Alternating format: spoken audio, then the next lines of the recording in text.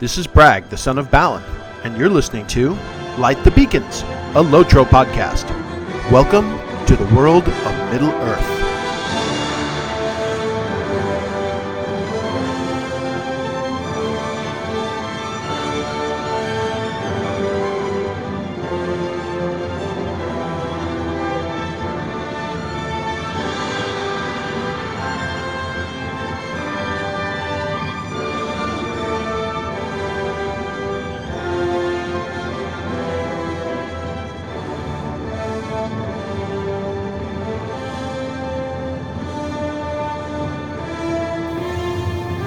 The beacons of Minas Tirith! The beacons are lit! Lotro calls for aid! And Bragg shall answer. Yeah, it's Amon Dean. I said Amon Dean, yeah. Somewhere in the foothills of Forenorian, wild-ass speculation is kindled. Welcome back to Light the Beacons, the only Lotro podcast that dares to say, my goodness, what mysterious ears you have, Grandma. This is episode number 85, I'm still alive, and I'm your host, Bragg of the Lonely Mountain, the Sultan of Shieldswipe, the Earl of Aggro, the Glacier King, and Dwarf of Ill Repute, broadcasting live from temporary Light the Beacons Middle-earth-wide headquarters, far from Fairthilian, coming to you live from the halls of Thorin. Yes, I am in Ered Luin in Thorin's hall, and I am standing kind of over in the left-hand vestibule, whereby the running waters come crashing through. I can look up at giant crystals poking through the wall. I can see a waterfall cascading through the mountain. There are some bridge works built over it, some beautiful fortifications along the walls. Everything is bolstered with gigantic dwarven columns of majesty and so forth, and beautiful carvings. And it's rather, what are the colors? It's almost like a light green. One of the coolest effects, though, in this area is if you look at the walls, you can see the little play of the water kind of echoing across the walls. I don't know how they do that, but that's neat. You've got the water flowing by, and you see along the walls that are flanking the river running through Thorin's Hall, the little water effect that you would get as if it was indeed water rippling across the surface and playing across the surface of the walls. And you can see it all the way up onto the ceiling, actually, if you look across. So what's the last time you were in Thorin's Hall and looked up at the ceiling and noticed the interplay of the water reflecting off of it and being lit by the crystals overhead? You know, sometimes you just got to stop and turn around and, smell the roses and so forth. And that's what I'm doing right now. They stink super good. Why am I here? Well, I've decided to do some fishing in Thorin's Hall, inspired recently, and I'll talk a little bit about that more later. But right now, we'd better move on to our next beacon of Ilinach. I am kind of cramming a beacon in here. I got a weird week. I got a short week. I'm heading out on a couple days of R&R tomorrow. I'm going to go golfing in the northern fields of the Shire for a couple days. Looking forward to it. But, it had been a while since we had a beacon, so I just wanted to cram a beacon in real quick. Couple beacons, 2-3 beacons over here. And tell you about what's been going on in my life with the game recently. But as usual, first we got to deal with a lot of CRAP corrections, retractions, and apologies from last week. Last time out, we offended non-min-maxers who don't give a crap about their new class specs, but are delighted that they can see a set of bagpipes on their backs to complement their dwarven Scottish accent when they're RPing at the Prancing Pony. That's referring back, of course, to my episode where I talked about the new class specifications, and which is several weeks ago now. To everyone else that was offended, we offer a solemn and very heartfelt sorry. Viewer comments, agree to disagree. Let's check the leaderboard. The last review of the podcast was left by Bounder Doble on May 21st of 2018, and he currently maintains our high score. As always, if you want to join this illustrious cadre of reviewers, you can just drop a rock down the well at the Chamber of the Crossroads in Moria with your comments written on it, and it shall find its way to my ears. That is the most effective way to get in touch with me. Fewer feedback, nothing of note really. Twitter, active as ever, but nothing special. Let's move along. From a community spotlight perspective, Shirefest has come and gone, and Weatherstock is on the horizon. The 2-day schedule was just recently published by Lonely Mountain Band, and looking forward to seeing how the new fiddle is utilized this year in Weatherstock. I have yet to see a Lotro representation of The Dark Lord Went Down to Georgia using the fiddle, but I'm sure it's coming at some point. I was excited about reprising my trick from last year of having a Shadowfax descendant appear at Weatherstock, depending on what quests were available over at the horse fields north of Bree.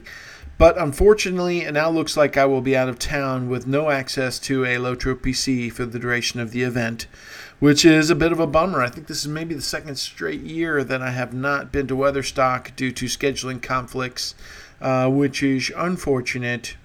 Foreign's Insider, there's some beacons out there, there's some event schedules, some class skill change feedback, blah, blah, blah. Most importantly, I should mention that the beacon continues to contain absolutely no references to Light the Beacons going back for several months now. I'll have to go back and look at the last date where I was actually mentioned, and that's the way I like it, frankly. I'd be flattered if they said, if they paid tribute to my small contribution to the Lotro community, but because they don't mention me, it makes me look kind of like an outsider, like a rebel, which is kind of cool. So I'm just gonna claim that, and that way I don't have to admit if my feelings are hurt. So in this week's action-packed episode, we're going to talk a little bit about what we've been doing in game these past few weeks. We're going to discuss some deeds in the game that I will take an oath never to complete. We will review the new Picnic and Thrang instances, and lastly, if we have any time remaining, we will summarily squander it. But if we want to have time for that, we better get moving to our third beacon. Yeah, I'm going to move right through this week. I don't have a lot of time. I got a lot of stuff to do, so we are already at Nardwuar, This Week in Gaming, and other Tolkien news. Did I say Nardwuar? That kind of sounds like a narwhal. But, of course, I refer to Nardal. Unless, of course, it's a whale of a beacon, and I'll call it a narwhal. Other games, with the summer calendar revving up in April. Since April, time has been at a premium. I will note, this is kind of silly, but someone mentioned this to me. I thought it was kind of cool, so I thought I'd mention it. At one point, several years ago, I was playing Pokemon Go because I thought it was interactive. I even think I had a beacon talking about augmented reality games, and the potential that was there really has not come to fruition much. There isn't much else I've seen. Now, hang on. I did hear about something recently where there was going to be some new augmented reality game for something that was fairly significant.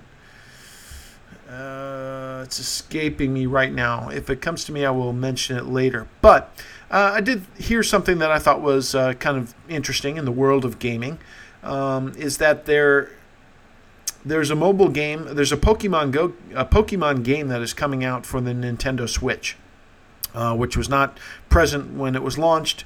And what's going to happen is if you play the mobile game, you can sync up your account, and the Nintendo Switch will download your entire catalog of Pokemon that you've captured in the mobile game directly into your inventory for the console game. So interesting kind of interaction or interface between the mobile game and the console game. And, I think it would be smart if other companies would start building on stuff like that. You walk away from your console and you can contribute to generate, progress towards your game by playing a mobile game while you have access to that, and then have it sync back up to the console game so that you can enjoy the benefits of their interesting crossover. So we'll keep an eye on things of that nature going forward. I have not played DDO or Secret World Legends. I do continue to dabble with Clash of Clans, and one thing I did notice recently, I upgraded a phone, which I had had for a very long time, well past its upgrade date, several versions old, and I finally caved in. It would not even function anymore with the new operating system downloads that I was trying to work with it. So I got a new phone, and I had to transfer my old account to my new phone, which I was able to do successfully. One thing that I've noticed about Clash of Clans is I think maybe, I don't know if they're getting a little desperate, if their activity is flagging somewhat, but they have new events kind of flooding the calendar to keep people involved. Seems like every time I do log in and take a look at it, there are new events on the calendar. There's new store items. There's a second clan area that you can build up to complement the first.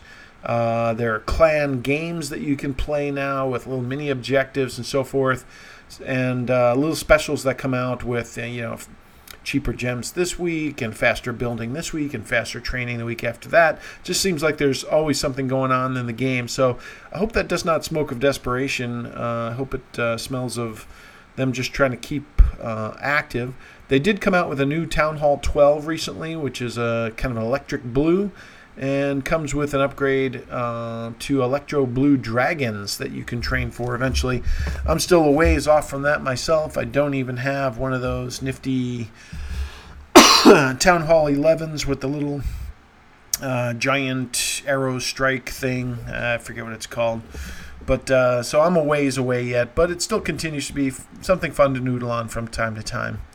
I have continued my progress on Amnesia: The Dark Descent, and recently made some significant progress and got the elevator working to descend into the depths of the castle. I think I'm maybe somewhere on the order of 60% done with the game. I did get killed for the first time by one of the walking zombie things in Amnesia: The Dark Descent. And it was a little like, it's coming at me. Don't touch me. God, it touched me. It was kind of gross. But, it's a game that I am enjoying because it's different. I haven't played really what I would call a horror game previously, so I like the change of pace. But I don't think I'm going to seek out additional horror survival games going forward because it's not as relaxing. And when I want to play a game, I want to relax. I don't want to be all keyed up and adrenalined up and peeking around corners and wondering if something's going to jump out at me, generally speaking. So we'll see. Right now I'm finding it interesting. There's a little bit of lore there. There's some interesting backstory. There's some discoveries. There's some puzzle solving. It has got some nice creepy sound effects and music, so it's well done.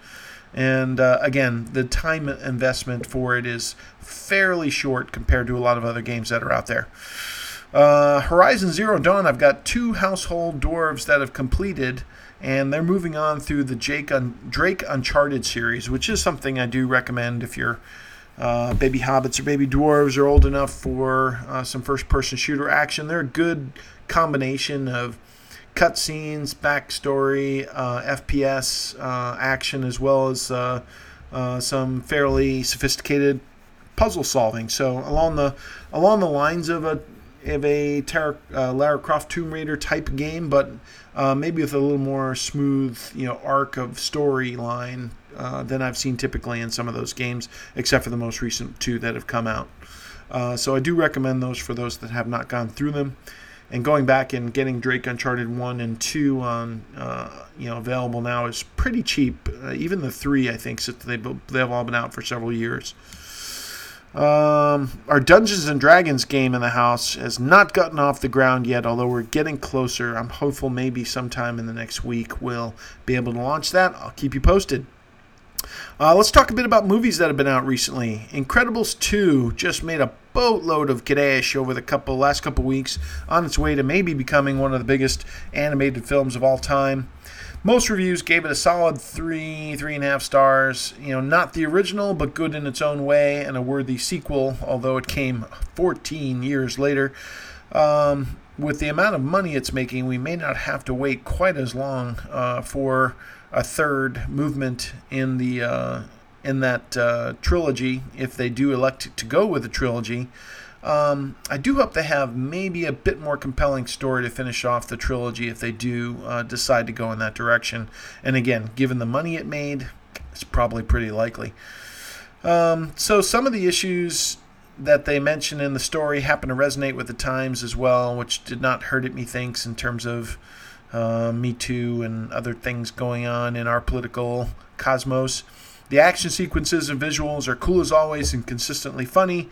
Especially like the fight in the psychedelic screenslaver's room, which is maybe my favorite scene aside from the one where Violet sneezes water out of her nose and is embarrassed by her father in a diner. I guess I've been there, done that. And also the face-off between Jack and his arch nemesis, the raccoon, is not to be missed. Also got to see Jurassic World. Jeff Goldblum was having some fun. It was good to see him. Somehow they made the movie, I was afraid it would be very samey. Somehow they made it feel a little different in the set pieces, especially at the mansion. Although the ending, I believe, was a little bit predictable. But the escape scene from the island is fun. The setup for Jurassic World 3 could be fun. I was thinking, we haven't really seen the animals out in like the general populace. It would be kind of fun to see them running into real world stuff. I had forgotten that they escaped in Jurassic Park 2 and ran amok in San Fran, so it's kind of been done already, but I'm sure they'll have a new take on it and hopefully some cool settings. I did get out to see Ant-Man and the Wasp. It was fine to fun, I guess, somewhere in that continuum you choose.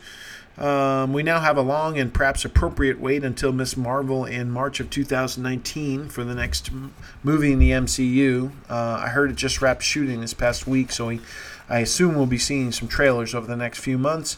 Ant-Man and the Wasp, Paul Rudd, funny, Evangeline Lilly continues her streak after coming back from Lost to do The Hobbit of being in the MCU, so she's on quite a run.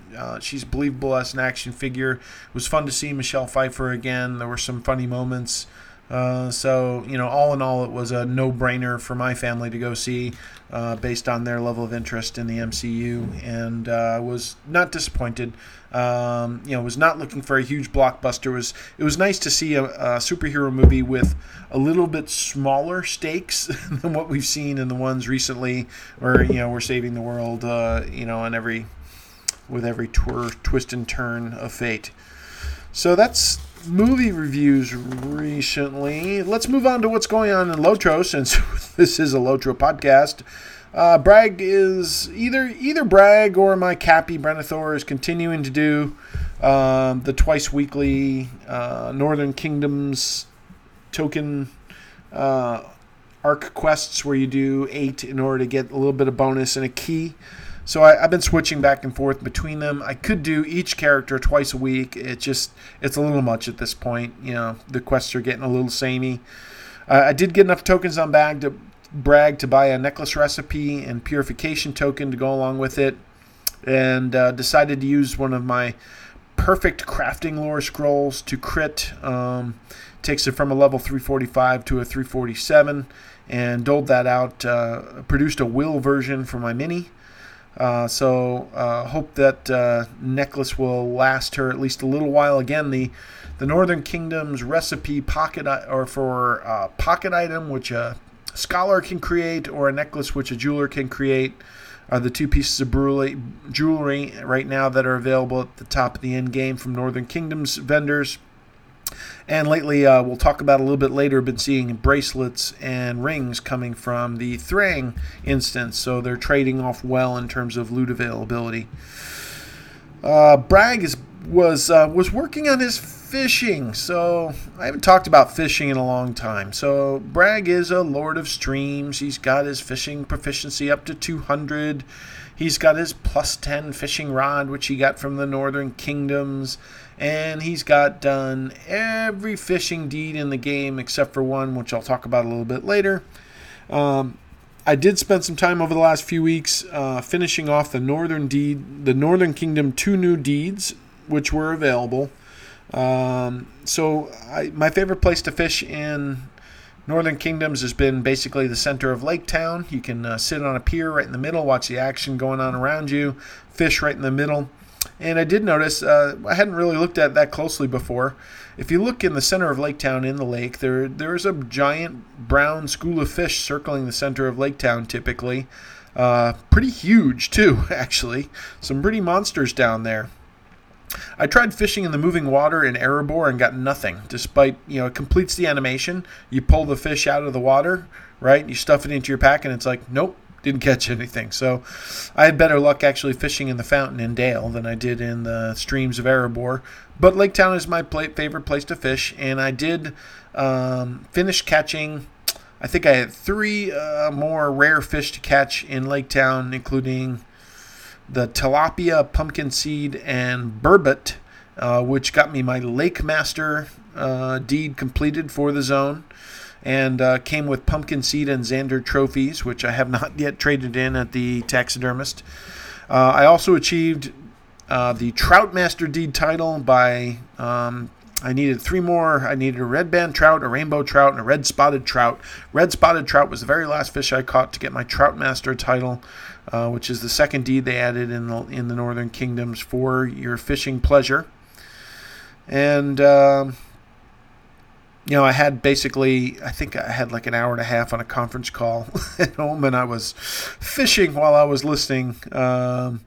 So only the red spotted trout had eluded me, but it was time to quit. And I was going to do, what was I going to do for a podcast segment now? I was going to talk about finishing all the fishing deeds in Lake Town. Well, maybe I'll throw one last cast, and bingo, thanks RNG, red spotted trout on the last cast of my session to finish off the deed, so that was quite fortunate. So the only thing left I have in my hobby deed bag right now is the Fortunate Festival Fishes deed, of which I had, at the time I was putting this together, 11 of the 40 fish captured for the title of Rare Fish. And I'll talk a little bit more about that in a bit. I was doing just about one round of everything from a festival perspective. It had been a while since I participated in Summer Festival. I have most of the fun deed titles from it as well. So I've been basically ran through enough to get tokens to get the picnic deed, and did some picnic and thraying instances. I'll talk a little bit more about that again later in the podcast. Bragg was also doing some deeding. Why? Maybe I'm getting a little bored with the new content, but I started looking back through my deed log and realizing that in the Gondor area, I just had deeds in... my deed log was empty except for Far Anorian and Eastern Gondor. And in Far Anorian, I had Slayer deeds to complete, including Mounted Wargs, which I found scattered around the beacons outside of Ostrimmon, I believe is the name of the stable that's in Far Anorian. Variags, which were also in the same area, walking around outside the gates of the Min Rimmon. It's the little town that's right next to the quarry with the beacon outside of its gate. So they're both around. I think it's Aralas outside of the stable. I needed Giordos, which is basically the tree trolls, which are on the eastern forest edge. That was, I got some serious knee and shin damage. You may remember from the Far Anorian forests on the eastern edge, right near, west of Krithos, there are roots sticking up everywhere. And if you ride through there on your horse, it's just constant banging up and down, diggada. I think when I was done hunting down all the Geodos in the East Forage, I had to put down my horse because it had shattered all four of its forelocks. And the last Slayer deed I needed in that area was the Durgun, which are kind of like the Nameless that are in the quarry mines around that area. So I got all 4 of those done, and I received an Anorian loot box and key. And when I opened up, I got Slayer deed accelerators, 15 mithril coins, and another key. That's a pretty darn good box from where I'm standing. So I went to Eastern Gondor. I needed 2 roving threats there. One was a Mumak, which was spawning in a field just kind of west of the map near the Haradrim camps, and a big troll, which I found in the forests near where you enter the zone when you're coming in from central Gondor. And I also needed Slayer deeds for half-orcs and goblins, which I got done kind of outside the eastern camp of Skiliath. There in the base, there's lots of trolls walking around. There's orcs walking around. There are goblins and half-orcs in those areas. I did have to finish the Treasure Hunter deed in Eastern Gondor, so I spent some time roaming across the map, finding those, as well as the River Maiden baskets. The last 3 treasures I found in Osgiliath. I was actually surprised I hadn't found those on my main previously, since I'd canvassed that area pretty good. But I never did, so I got all my treasure hunters done, I got my Slayer deeds done, I got my roving threats deed done, and the River Maiden baskets, and to finish off Eastern Gondor. And now my Gondor tab of my deed log is clear, which is so satisfying. So now I have Eriador, Gondor, and Mordor clean, and in Rhovanion I need to go back and finish mostly Slayer deeds around the Eastern Met and Western Net of Rohan, and I've had enough deeding for a while. I did have Slayer accelerators on for this entire process, but it took a little bit of time, a couple hours for each zone, and I'm ready to take a break. But at some point I will go back and try to clear out Rhovanion, and that will be satisfying as well. So let's talk a little bit about my mini. My mini completed the current end to the Black Book of Mordor, which gets you get a new cape for the Black Book completion through the latest stuff. You get a new necklace. She got a new necklace from Bragg, so upgraded from a 330 level to a 347 level necklace. Got a new pocket item from my scholar, so that went from 330 to 347.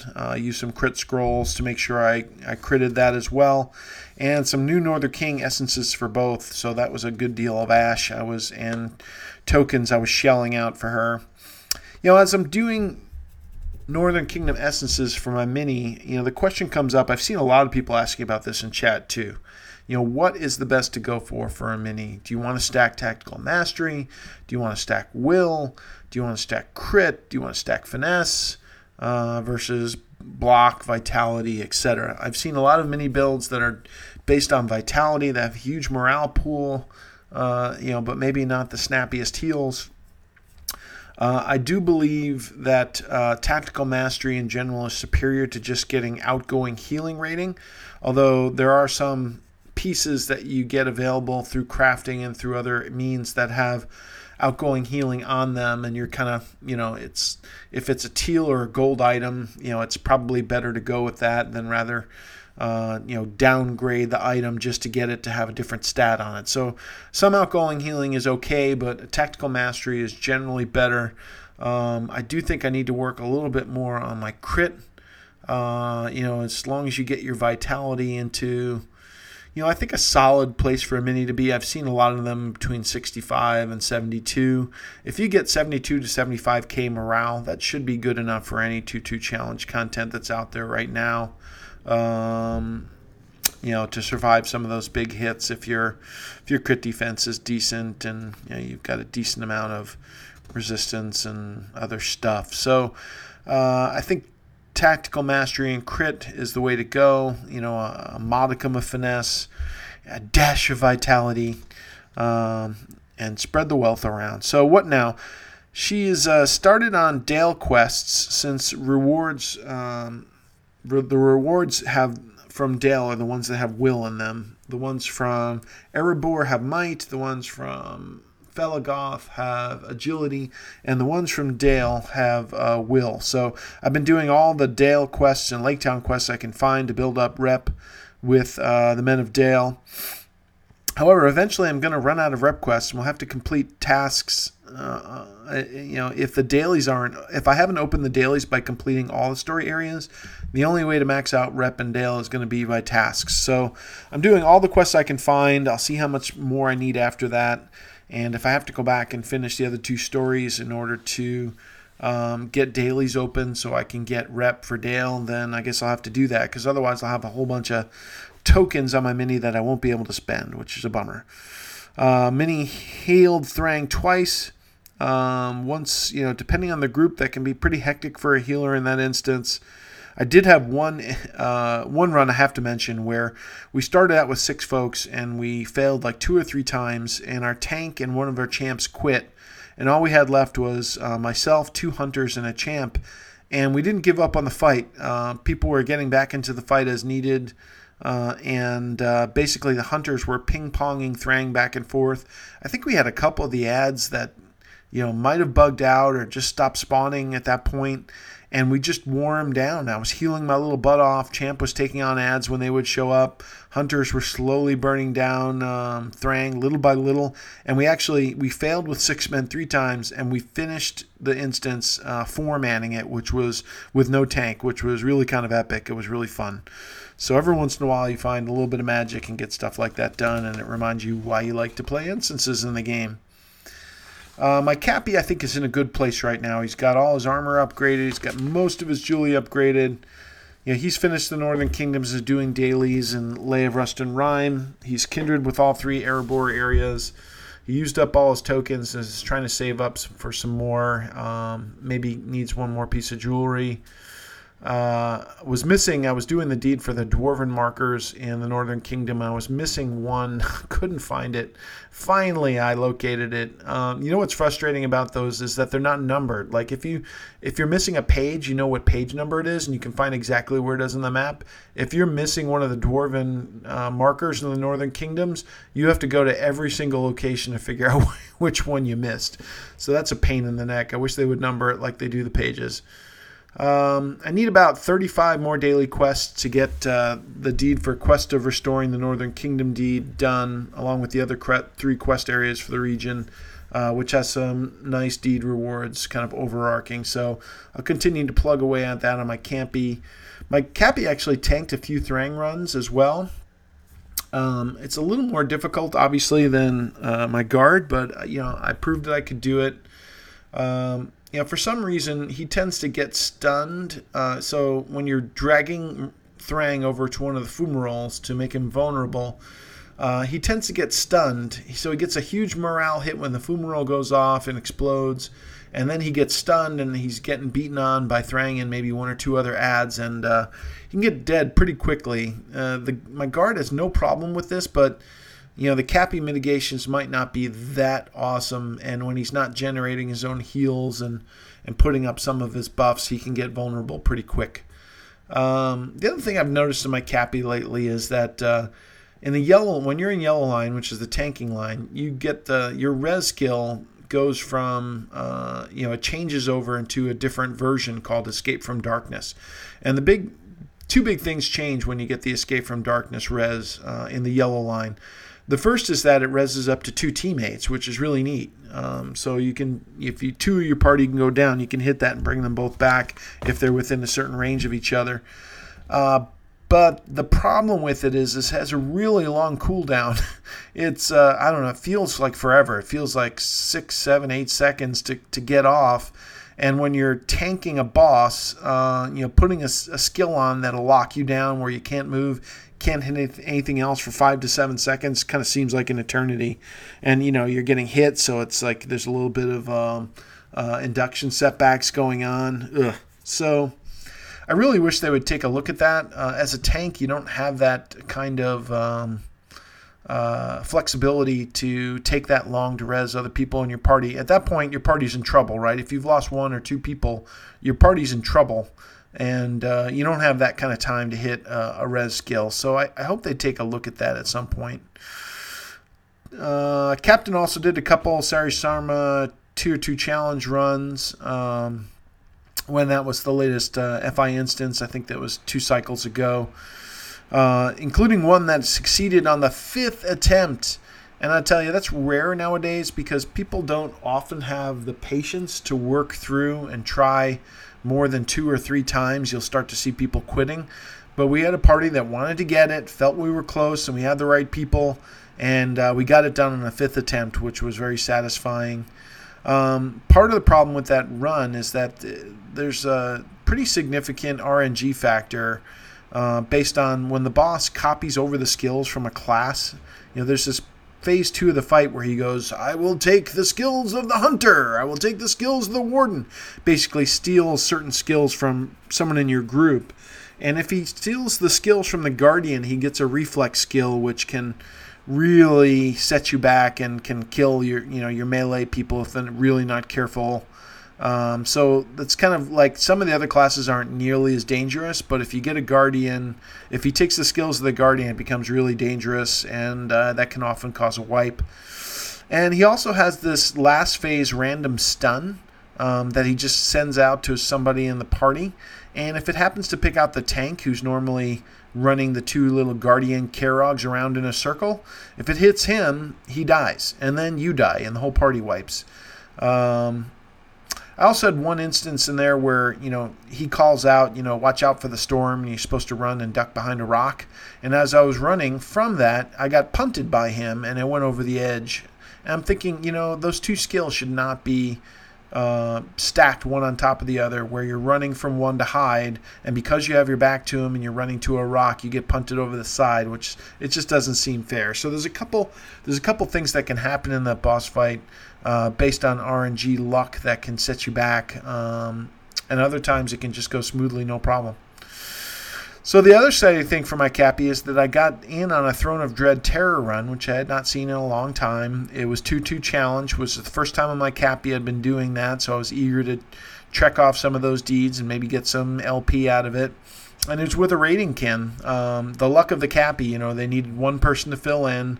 They'd done it before. They knew what they were doing. They had all the right pieces. They just needed another Cappy. So the luck of the Cappy, that's why it's great to be a Cappy and in demand. So we got to run the first boss, Rathakas. We got past the Mumax. Maybe on a second try, there was one where our tank got killed out in the fields, and we had to do it again. But second try was pretty easy. We ran the gauntlet, and we did Vadukar. So we got basically through three bosses, and they had to quit. They were setting it up for someone to come the next day who was trying to get like one last piece of the class set for his armor. So out of like three bosses, I basically got about 30 ancient Ithil coins. I was getting like 5 to 10 per boss chest, which is enough to trade in for 5 Starlit crystals in Minas Tirith. I got a bunch of LP and marks, and I got a bunch of stuff to trade in for lower level alts, like a gold pair of gloves, a bunch of necklaces, rings, bracelets, all stuff that you can get from the Minas Tirith, Pelennor vendors. And I'll be using those on some of the tunes I have coming out up between level 105 and 115 to help get them geared up for Mordor. So it should be I've got a good stack of stuff. A lot of people in the raid didn't need it or didn't want it, so I was like, sure, I'll take some. So you get those coins, which you can trade in for rings, bracelets, necklaces, stuff like that, which would be nice for my alts. I did not win a baby Mumak on the run, which is unfortunate. That's one of the instance where you can get the baby Mumak that has the packs all over his back. But it was much fun, and I did win a roll for a Witch King Fire Pit, which is now sitting on my lawn. That same day I finished off a Gorgoroth loot box quest, and I also received from a Gorgoroth loot box the Bones of Smaug. So if I can find a picture, I will post it with this podcast. But the Bones of Smaug is an enormous yard item. If you have a premium house, you get one enormous yard item slot. I think I had like an ominous pool sitting in it, which was not nearly impressive enough. So the Bones of Smaug are now sitting in the front lawn of my premium house, which is pretty fun stuff. Pretty cool. I didn't even know that they had put those in the game. I was very excited when I got that out of the loot box, and I've seen a couple people chime in and said they've gotten them as well. So it's not uncommon, but it's a nice drop for sure. And my premium house is starting to look, especially on the outside, starting to look with some rare items with the Witch King Fire Pit and the Bones of Smaug, sprucing up the joint. My lore master has been doing Mordor dailies occasionally. He finished off all the leg tiers on his legacy items finally through Saragost runs.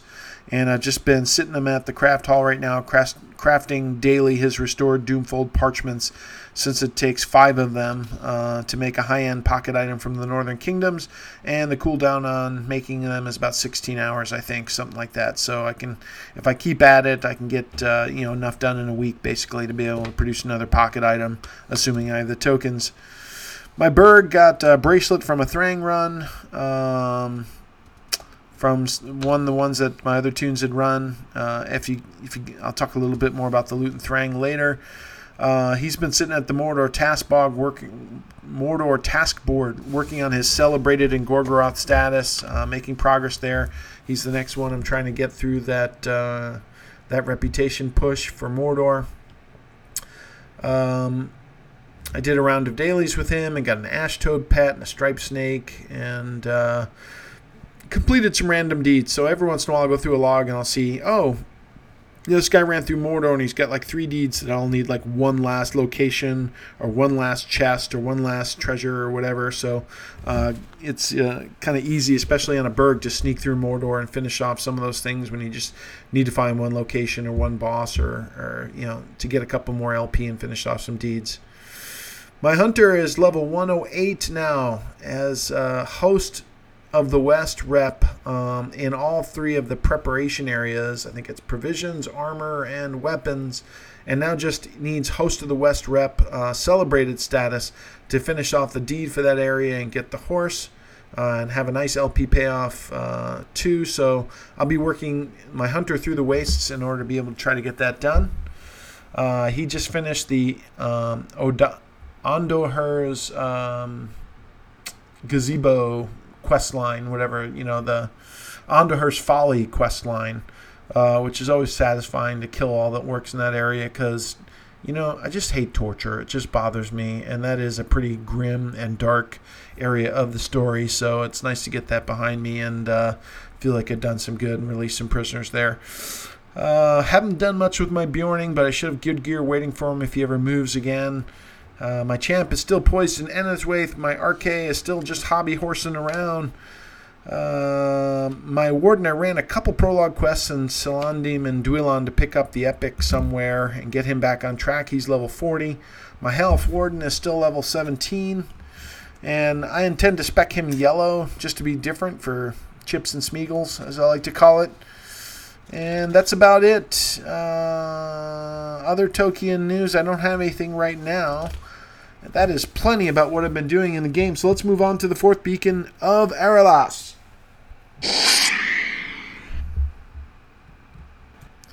Welcome to Aralas.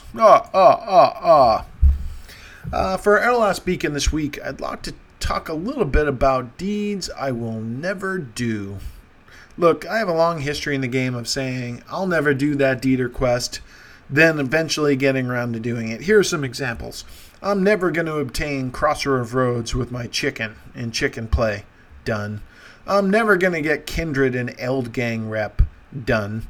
I'm never going to play Hobnonigans until I get the highest rep level and earn a chicken and other stuff. Done. I'm never going to get both Ale Association and In-League Kindred. Done. I'm never going to work on the Hobbit and Dwarf keg races at the Summer Festival until I get the Heave emote from much feasting and much drinking. I mean, RNG Spectacular, you need 4 wins from each of 4 characters that have a 1 in 4 chance. You gotta be kidding me.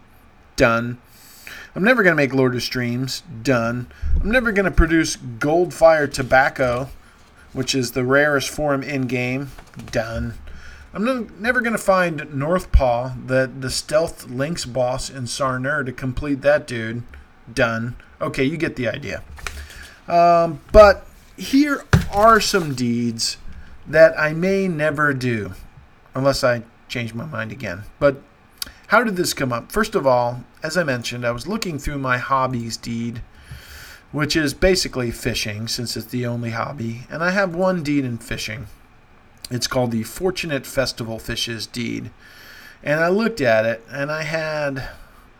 I'm like, okay, so this is only available during summer, and it's only when you're doing the festival fishing deed in Bywater, which you get to do 10 minutes a day. So I was like, you know what? Let me work on this fishing deed for this summer festival and see if I can get it done if I just do it once per day. Or every time I'm able to log in, I'll just chip away 10 minutes of fishing, see if I can get some. So I started out my fishing log. I had like 2 starry flounders, 1 golden redfish, 3 silver haddock, and 2 celebal, they're called. And I needed 10 of each. I'm like, okay, let's work at it. For about every 10 minutes I spent fishing in Bywater, I would get maybe 1 starry flounder. So I had about 11 out of 40 fish to catch, and I was getting 1 every 10 minutes. And I wasn't even finding any of the redfish or silver haddock or celebal. And I'm like, okay, I'm probably never going to finish this, right? So I was about ready to give up on it, and I was actually out at the Fibro Jedi site where they had a festival guide because I was looking up something else about some of the rewards that were available. And I noticed that Fibro Jedi noted that Celebal can only be caught in Celandine, Silver Haddock can only be caught in Thorin's Hall, and the golden redfish can only be caught in the Bree Pond. So, of course, if you go there, there's a quartermaster in each of those areas, which has a fishing deed during the summer festival as well. And you have to move amongst all the 4 different areas to catch all the different kinds of fish. So now I'm back to saying, okay, I've got all the starry flounders because I did all the fishing in Bywater. Maybe I'll think about trying to catch some of the others in the other areas and see how fast they'll go. But for a while there, I was thinking, I'm never going to finish this deed. And it started me thinking, I wonder what other deeds. I've been deeding. I finished off all my deeds in Gondor. It's a beautiful thing. I got 1, 2, 3, 4, 5, 6, 7 tabs in Gondor. They're all beautifully clean. It's gorgeous. Mordor, I'll talk about that one in a little bit. Okay, so, I've got some of these other areas I cleaned up. Exciting, but there are some deeds I started flipping through here going, I'm never going to get these. So first of all, let's look at the skirmish tab, okay? I do a fair amount of skirmishing, but it's kind of spread across all my tunes, and I was looking through here and I found a deed for killing brood queens in skirms. And brood queens are the spider bosses that only come out in a couple of different skirms, and only if you're doing them in raid mode. And I have 5 of 50 after 10 years in the game. I've got 5 of 50 brood queens. Could I finish it if I did raid skirms all the time on these and focused all my mind on it? Yeah, I probably could. Am I gonna? Probably not. All right, let's look on the Instances tab. Instances tab had a lot of fun stuff for me. Shadows of Angmar. First tab in the Instances tab. Staring me right in the face. Riddles Beneath the Inn. Which is what you get for solving different riddles in the Inn of the Forsaken instance. And I am currently standing at 5 of 83, which shows you how many times I've done that instance on Bragg. And either I've gotten the same riddles a couple times, or it didn't count when you were doing it over leveled, or what. But I can't picture ever finishing Riddles Beneath the Inn for the Shadows of Angmar tab of instances. All right, let's move on to the tab of the war, which is PvP. Here's another good example. Weaver Slayer. I am on Tier 1, 35 of 500. Okay, so I'm not a huge PvPer, but I've spent a fair amount of time out there. A couple years ago, I made a real push. I wanted to get to Master Guardsman, which I think is level 7 in the war. Let me check it real quick. I am rank 7, which makes me a Master Guardman, and I am far from rank 8. I'm a guard. Guard is so hard to get killing blows in the Moors. It's just, versus everyone else. Ping, ping, ping, dead. Maybe I should try it again now that Redline has been buffed a little bit. But after however many years of PvP, admittedly very intermittent playing, Weaver Slayer Tier 1 is 35 of 500. Probably the worst of any of the creep deeds I have for Tier 1. And I think after Tier 1 I think there's a Tier 2 deed which goes to 2,500 or something like that. So you can forget about that for me. Let's go back to the Class Race Epic tab in the deed log. And if you go to... let me see. The Race and Social tab underneath there. You find all the deeds for doing the consumables, right? Where if you consume 300 of a particular type of consumable, by inflicting it upon someone else, you can earn the skill as basically a skill that you can put on your bar so that you never have to use an item again. And just taking the lowest example I have, the Grossbug Specimen Jar, I have 5 out of 300 done in order to earn that as a skill. I like earning skills as much as the next guy, but the chances I'm going to get 300 jars of specimen bugs and use them on other players in the game, half the time they're immune anyway, is pretty darn low. And there's a whole bunch of those in here. Black silk gloves, buckets of fear, applications of Covertrawl, candles and mirrors, dragons, doom shrooms. There's a whole bunch of them. So there's maybe a good 20 different fortunes here that just ain't happening. There's also one in here for the Festival Fortunes, a storyteller snippet. They're like cookies. I don't even remember what deed you earn these on. I've got, there's 4 different Festival Fortune deeds, each with 10 different fortunes you have to find. And I think I've got, out of the 40 that are listed, I think I've got 4. I don't even remember what quest it maps to, so probably ain't happening. I remember all the, if I move further, this is also in the Class Rakes Epic, Fowl Collection. So if you go, some of these for earning pets and summoning them, I've got 2 out of 3 bugs, I've got 2 out of 4 foxes, actually I have 8 out of 9 goats, but I have 1 out of 6 fowls, meaning chickens. And the only way to get the other chickens, aside from buying them in the store, is to earn them using Hobnanigans tokens. I've already used all my Hobnanigans tokens. I have no intention to play any more Hobnanigans than I've already played. So 1 out of 6 may be where that deed sits just about forever. On the bottom of the page is the Roving Threat Slayer deed, which, after all my time in game, again, spread across many alts, but for my main, I have 35 out of 150.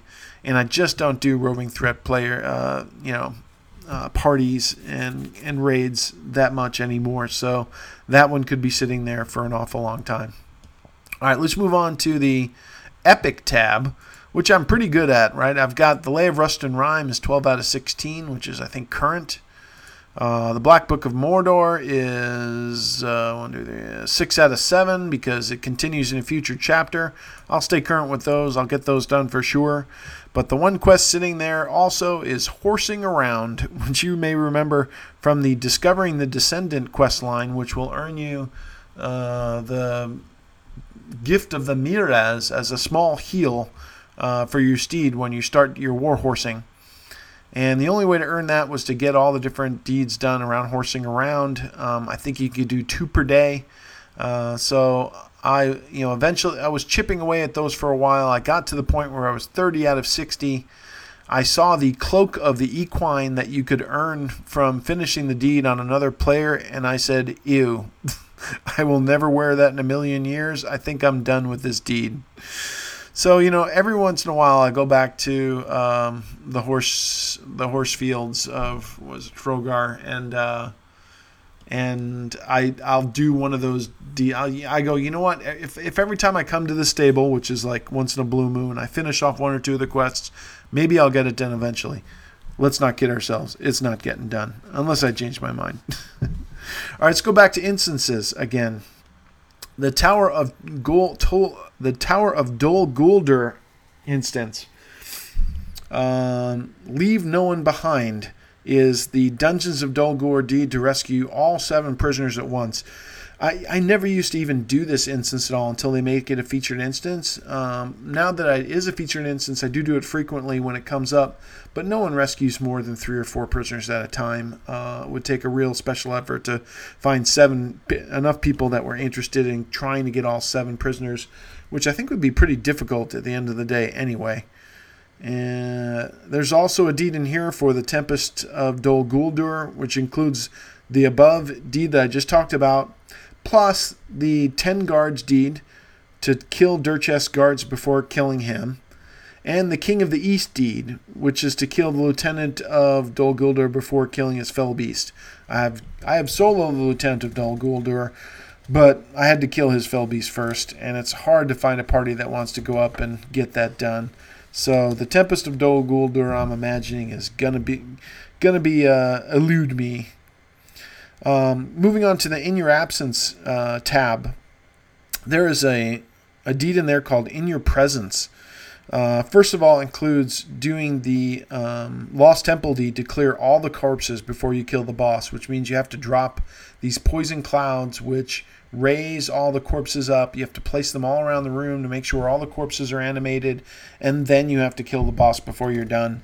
And I have never seen a group do that. I'm sure plenty of people had, but I have never seen a group that even... I've only been with a group maybe even once that tried to do it before giving up and just killing the boss. And you also have to do the Os Dunhath Champions of the Fortress deed. I'm currently 1 of 8. Ivar's Champions, where I'm 3 of 24.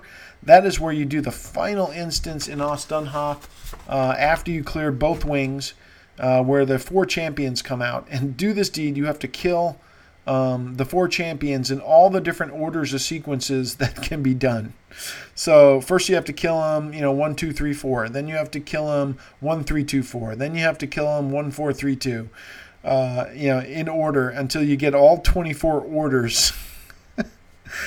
Show me someone that's completed this deed, and I will show you a really obsessive compulsive rating kit that would have been working on this for quite some time.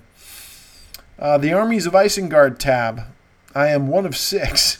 I have 18 deeds left in the Armies of Isengard tab, mostly Tier 2 challenge wings of the different instances, and claiming you have to claim each of the different rings atop the tower too in the Tower of Orthanc, and that has eluded me in a lot of my mains as well.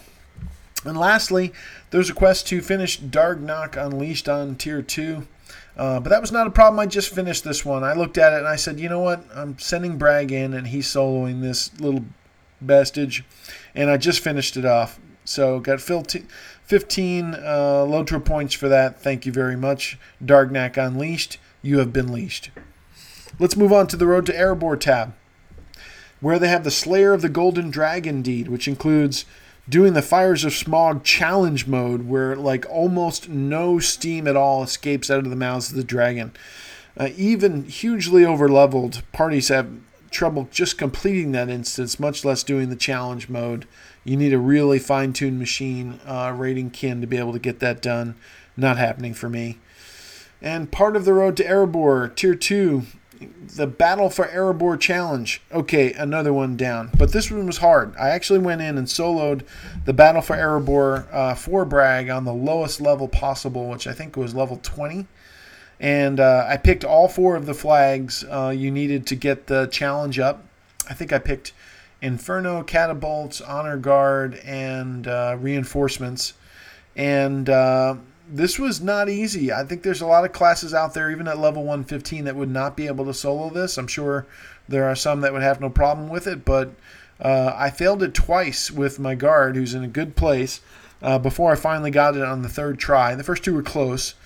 The key was focus on the right boss first. So, once you're down to 1 boss, he kind of gets enraged and gets all these buffs. So I had to remember from my rating days, kill the one that is resistant to melee damage first. So that the second one will go down quicker when you get on him. So I finished Tier 2 challenge with my level 115, soloed it with my guard. Give that a try and let me know how you do with your tunes. It was pretty challenging for Bragg, although he was in red line. I didn't try it in blue. That might have been easier. We'll see. Ashes of Osgiliath tab for instances. Need Tier 2 challenge for all 3 of them. Have not done those. The Battle of the Pelennor. I have 26 or 27 deeds in and around the Pelennor and the Throne of the Dread Terror Raid that have uncompleted. So you can tell I was not doing a lot of high-end Tier 2 challenge rating when those first came out. And I've not made it my way back to complete some of those at this point. The Plateau of Gorgoroth. I have 17 deeds in and around, finishing off the Abyss of Mordath and the various levels and challenges and so forth. And I need 1 friggin' lore page from the Abyss of Mordath to complete all my lore deeds and get my bookcase. So I'm going to be heading back in there at some point soon. So those are, top of my head, you can see as I go through the list, there are some outliers out there, some weird stuff, riddles under the inn, horsing around, things like that. And then a bunch of 2-2 challenge deeds, which I may or may not ever go back and finish. maybe when I overlevel them a long time, I may consider it. But that's the way of the world. I'm pretty happy that most of my areas are clean and will be working on the Rovanian ones to get those done. What are some of the deeds you think you'll never get done in Lotro? Give me a shout and let me know. But that's enough for a test time. Let's move on to the next beacon of Minrimon. Yeah, the beacon's gone too long when you get a toilet flush instead. Minrimon, now for the originally weekly sponsor segment. This week's show is brought to you by Soroff Blister Cream. With all these hot, torrid picnics going on, a Lotro adventurer needs some protection for his poor lips. New Soroff Blister Cream is just the thing to keep you puckering. Trouble with a sore on your lip? Get it off with Soroff. You'll be good at it for at least an age. 4 out of 5 Smeagol's choose Soroff for their blistering lip issues over being tortured in the dungeons of Barad-dûr. So don't let first age blisters just sit there. Get them off with Soroff.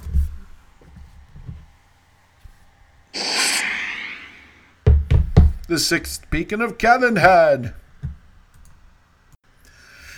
Calenhad, glad to be here. So I don't want to belabor this too much, but I did want to talk a little bit about the 2 new instances that hit the game recently. One is the Picnic, and one is the Vault of Thrang. Let's cover the Picnic first. So first of all, the rewards for the Picnic are 5 festivity tokens a day, and you can get that at the solo, small fellow, and raid level for a total of up to 20 festivity tokens per day. And if you look at the rewards that are out there, they're not too bad. There's a couple pets, the green peahen and green peacock. The peacock itself especially looks kind of neat. There's the perfect picnic steed, which apparently is different from the picnic steed available just through the regular summer festival vendor.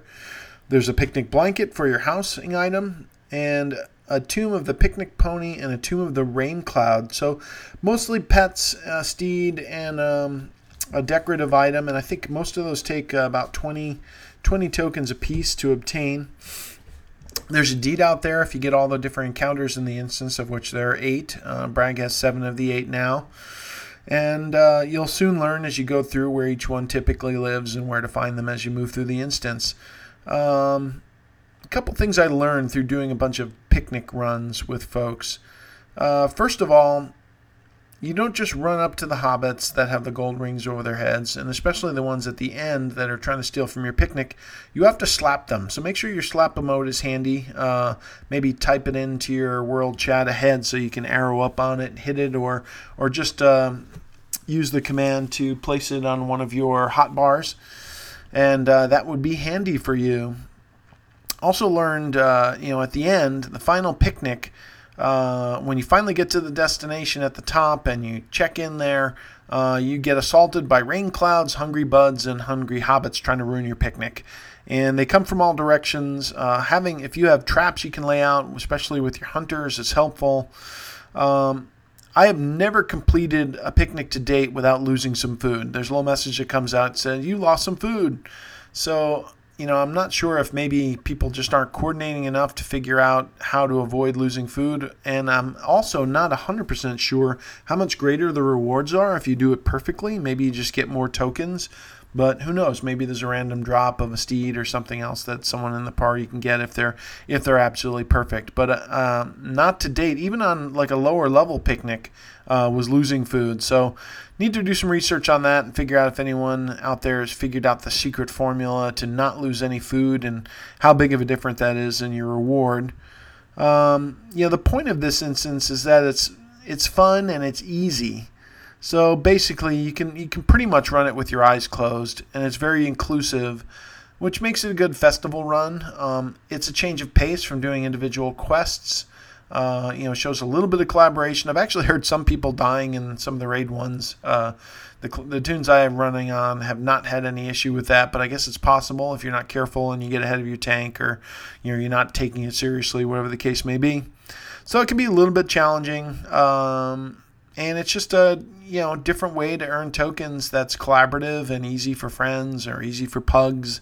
I think as a festival instance, that's okay. It's okay for it to be a little easier, not something that people are going to fail and get frustrated with.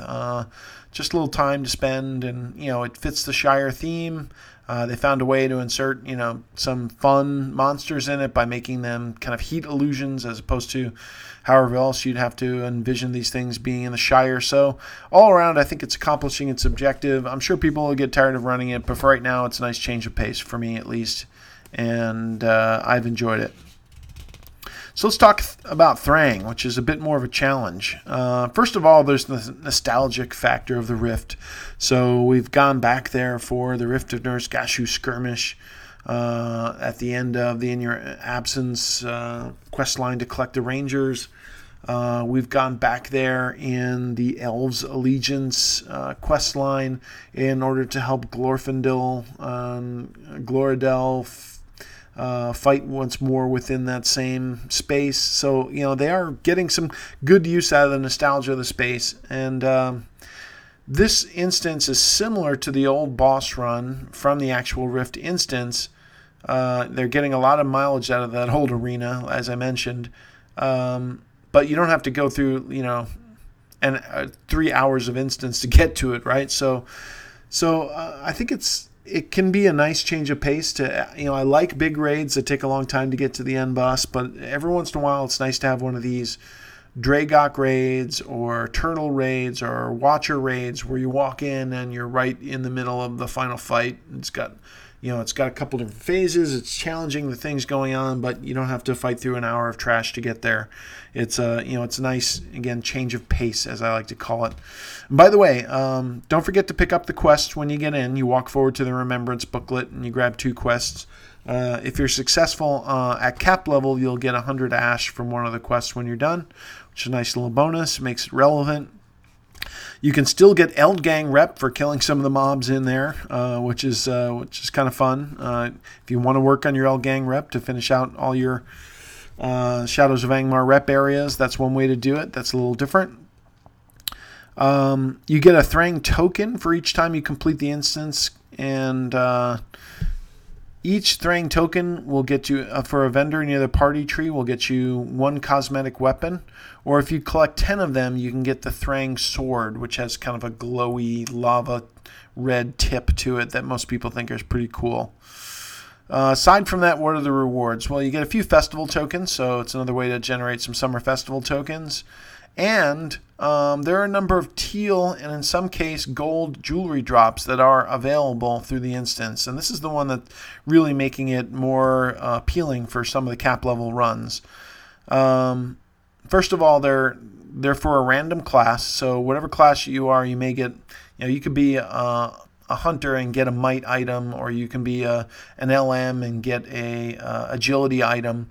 So they are fellowship tradable. So if you get something that you can't use, you can often give them to other people in your fellowship or trade with other classes in your fellowship.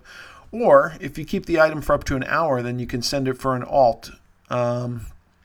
Because after it's fellowship tradable for an hour, it becomes bound to account. So often if you, I try to keep them for some of my other 115. I was on my guard, I earned an agility bracelet the other day, and I just, after the hour was up, I sent it to my Berg, which was nice. I've seen anywhere from 1 to 4 jewelry pieces drop each run, so you can get lucky on those, and including a chance for either a golden lash fragment or a golden bell for a pocket item. And yes, if you click on the bell, it actually dings, which is kind of fun. Those are items that were kind of originally sought after loot items from the original Rift run. They've updated them for level 115, and they are pretty darn nice. I think I received the Golden Lash Fragment on my Guard Brag the other day, and let me look it up. I'll show you the stats real quick because it's fun, because I'm excited about it. Has 1,487 vitality, at the amount of morale you get for vitality to guard, that's like 7,500 morale points. And it's also got 10,000 and 11,000 tactical and physical mitigation, respectively. I already had plenty of mitigation, but now what this allows me to do is perhaps go back and unslot some of those essences I had for mitigations and use something else, which is pretty nice. And it also has a common damage reflect. There's a 50% chance to reflect any common damage can reflect as fire damage. About 228 fire damage can be reflected. So I have to remember that I have this item on in case I get in an instance where I don't want to be doing damage against a boss at some point. There's some instances where they'll heal when they have a certain buff up, or you don't want to touch them when they're in a certain mode. But yeah, the rest of the time it'll be really nice. So I think I'm going to keep a backup pocket item in case I don't want reflect. I've done that in the past for other items that had reflect damage, but other than that, it's pretty nice. So this is a good solid instance for tanks, by the way, the Thrang instance. There's 3 or 4 things you got to remember as a tank. First of all, you got to keep an eye on cleansing your wounds. Some of the wounds that you can get in this instance are pretty nasty, so you got to keep an eye on those and clear those out as quickly as possible. Thrang, as well as some of the other adds in the game, induct in this, and Thrang's induction is especially bad if you let it go to completion. It's pretty slow, so you've got time, but you got to keep an eye on it and make sure you have him targeted. Sometimes there's so many ads and things going on and fumaroles that it's hard to keep him targeted if you flip away from him, and then he starts inducting and you start panicking. You're like, oh, where is he? You have to control the fight location as you move Thrang between the different fumaroles, so they'll explode on him and make him vulnerable. And you have to keep an eye on the ads coming down the stairs as they get killed and replenished to make sure they're, especially the range ones, make sure they're not ranging your healer or some of your DPS classes. So there's a lot going on from a tank perspective. Once you get to that threshold of 3 or 4 different things you got to keep an eye on at all times, that's a pretty good area to be in, where you need to be, your skill rotations need to be basically automatic, so you're not having to think about those at all. I already talked about tanking it as a cappy earlier. I've seen more pugs are getting this instance done right now, or running it in level 50, which makes it a little bit easier. There is, I call it an exploit, but there is a way to re-enter the fight after you've been killed if you haven't done it in the past. That is making it easier for some pugs to be able to complete it. I think that's probably going to be closed soon. So that'll make it a little more challenging to finish. And it's still possible to fail this instance, though, if you don't have a little bit of organization with your group and have people with decent mitigations. But the jewelry is nice for now and a lot easier than grinding 80 Aaron Lasgalan tokens to generate. I did get nothing on my first 7 runs of Thrang, and I was starting to think the RNG was hating me, but that was before I got my Lash Fragment and then started to break through with a couple other pieces from my other alts. So keep at it. They will drop, and overall, I'll give high marks for the Thrang instance. It's fun. It's it's a pretty lengthy fight, so you've got to concentrate and keep at it. You got to have some perspicacity, perseverance to keep after it. You got to know what you're doing, have a little bit of organization, but if you're well geared and you've got a lead who is willing to focus fire where it's needed and a good tank, it is good rewards and for a fairly fast investment, which is why it seems to be the most popular instance running right now. What I'm interested in seeing is whether or not the instance might be available after the Summer Festival, or if it's only going to be seasonal going forward. It is listed right now under summer instances only, Boss from the Vault Thrang. I understand why the picnic's there, but I don't understand why they might not keep the Boss from the Vault's Thrang instance open beyond the seasonal. So who knows? Maybe they'll bring it back for some of the other festivals as well, or continue to add additional festival instances, which would be great. And that's where those stand and what I think. Let me know what you think of those when you get to them. But in the meantime, let's go to our final beacon. I am out of ale. I need to go hit the keg, and my voice is running out, and I got vacation looming. So we run out of time to squander. It's time for Blessed Relief. I'm officially putting my John Hancock on the 85th episode of LTB. I would love to hear your plaudits, feedback, rants, diatribes, and most of all, your constructive critique. And no, I am not changing my underpants. You can contact me at bragsonofbalin@gmail.com. That's brag with 2 A's. The second A stands for Hallelujah. Facebook or Twitter at Bragson of Balin, or my webcast at lightthebeacons.com, where you can post comments directly on the podcast. Kindly request you take the time to create an iTunes review like Bounder Domble did, if perchance you're so inclined. I very much appreciate everyone that's done so. And if a Bounder has time for it, maybe you do too. If your comments incite me to forsake my legendary elven antipathy, I will try to include them in the next podcast or respond in some way. So I hope you laughed either at or with me. I hope you might have learned at least a little something you didn't know before, or perhaps looked at the game with a slightly different perspective. And most of all, I hope you enjoy your week in Middle-earth. This is Bragg. I am the son of Balin, and I am signing off. Baruch Kazad! And remember, the next time you go out for a nice picnic and end up slapping a bunch of little kids around that maybe were helping themselves to some cracker and cheese on your blanket, you'll know that it's time to take a break from Lotro.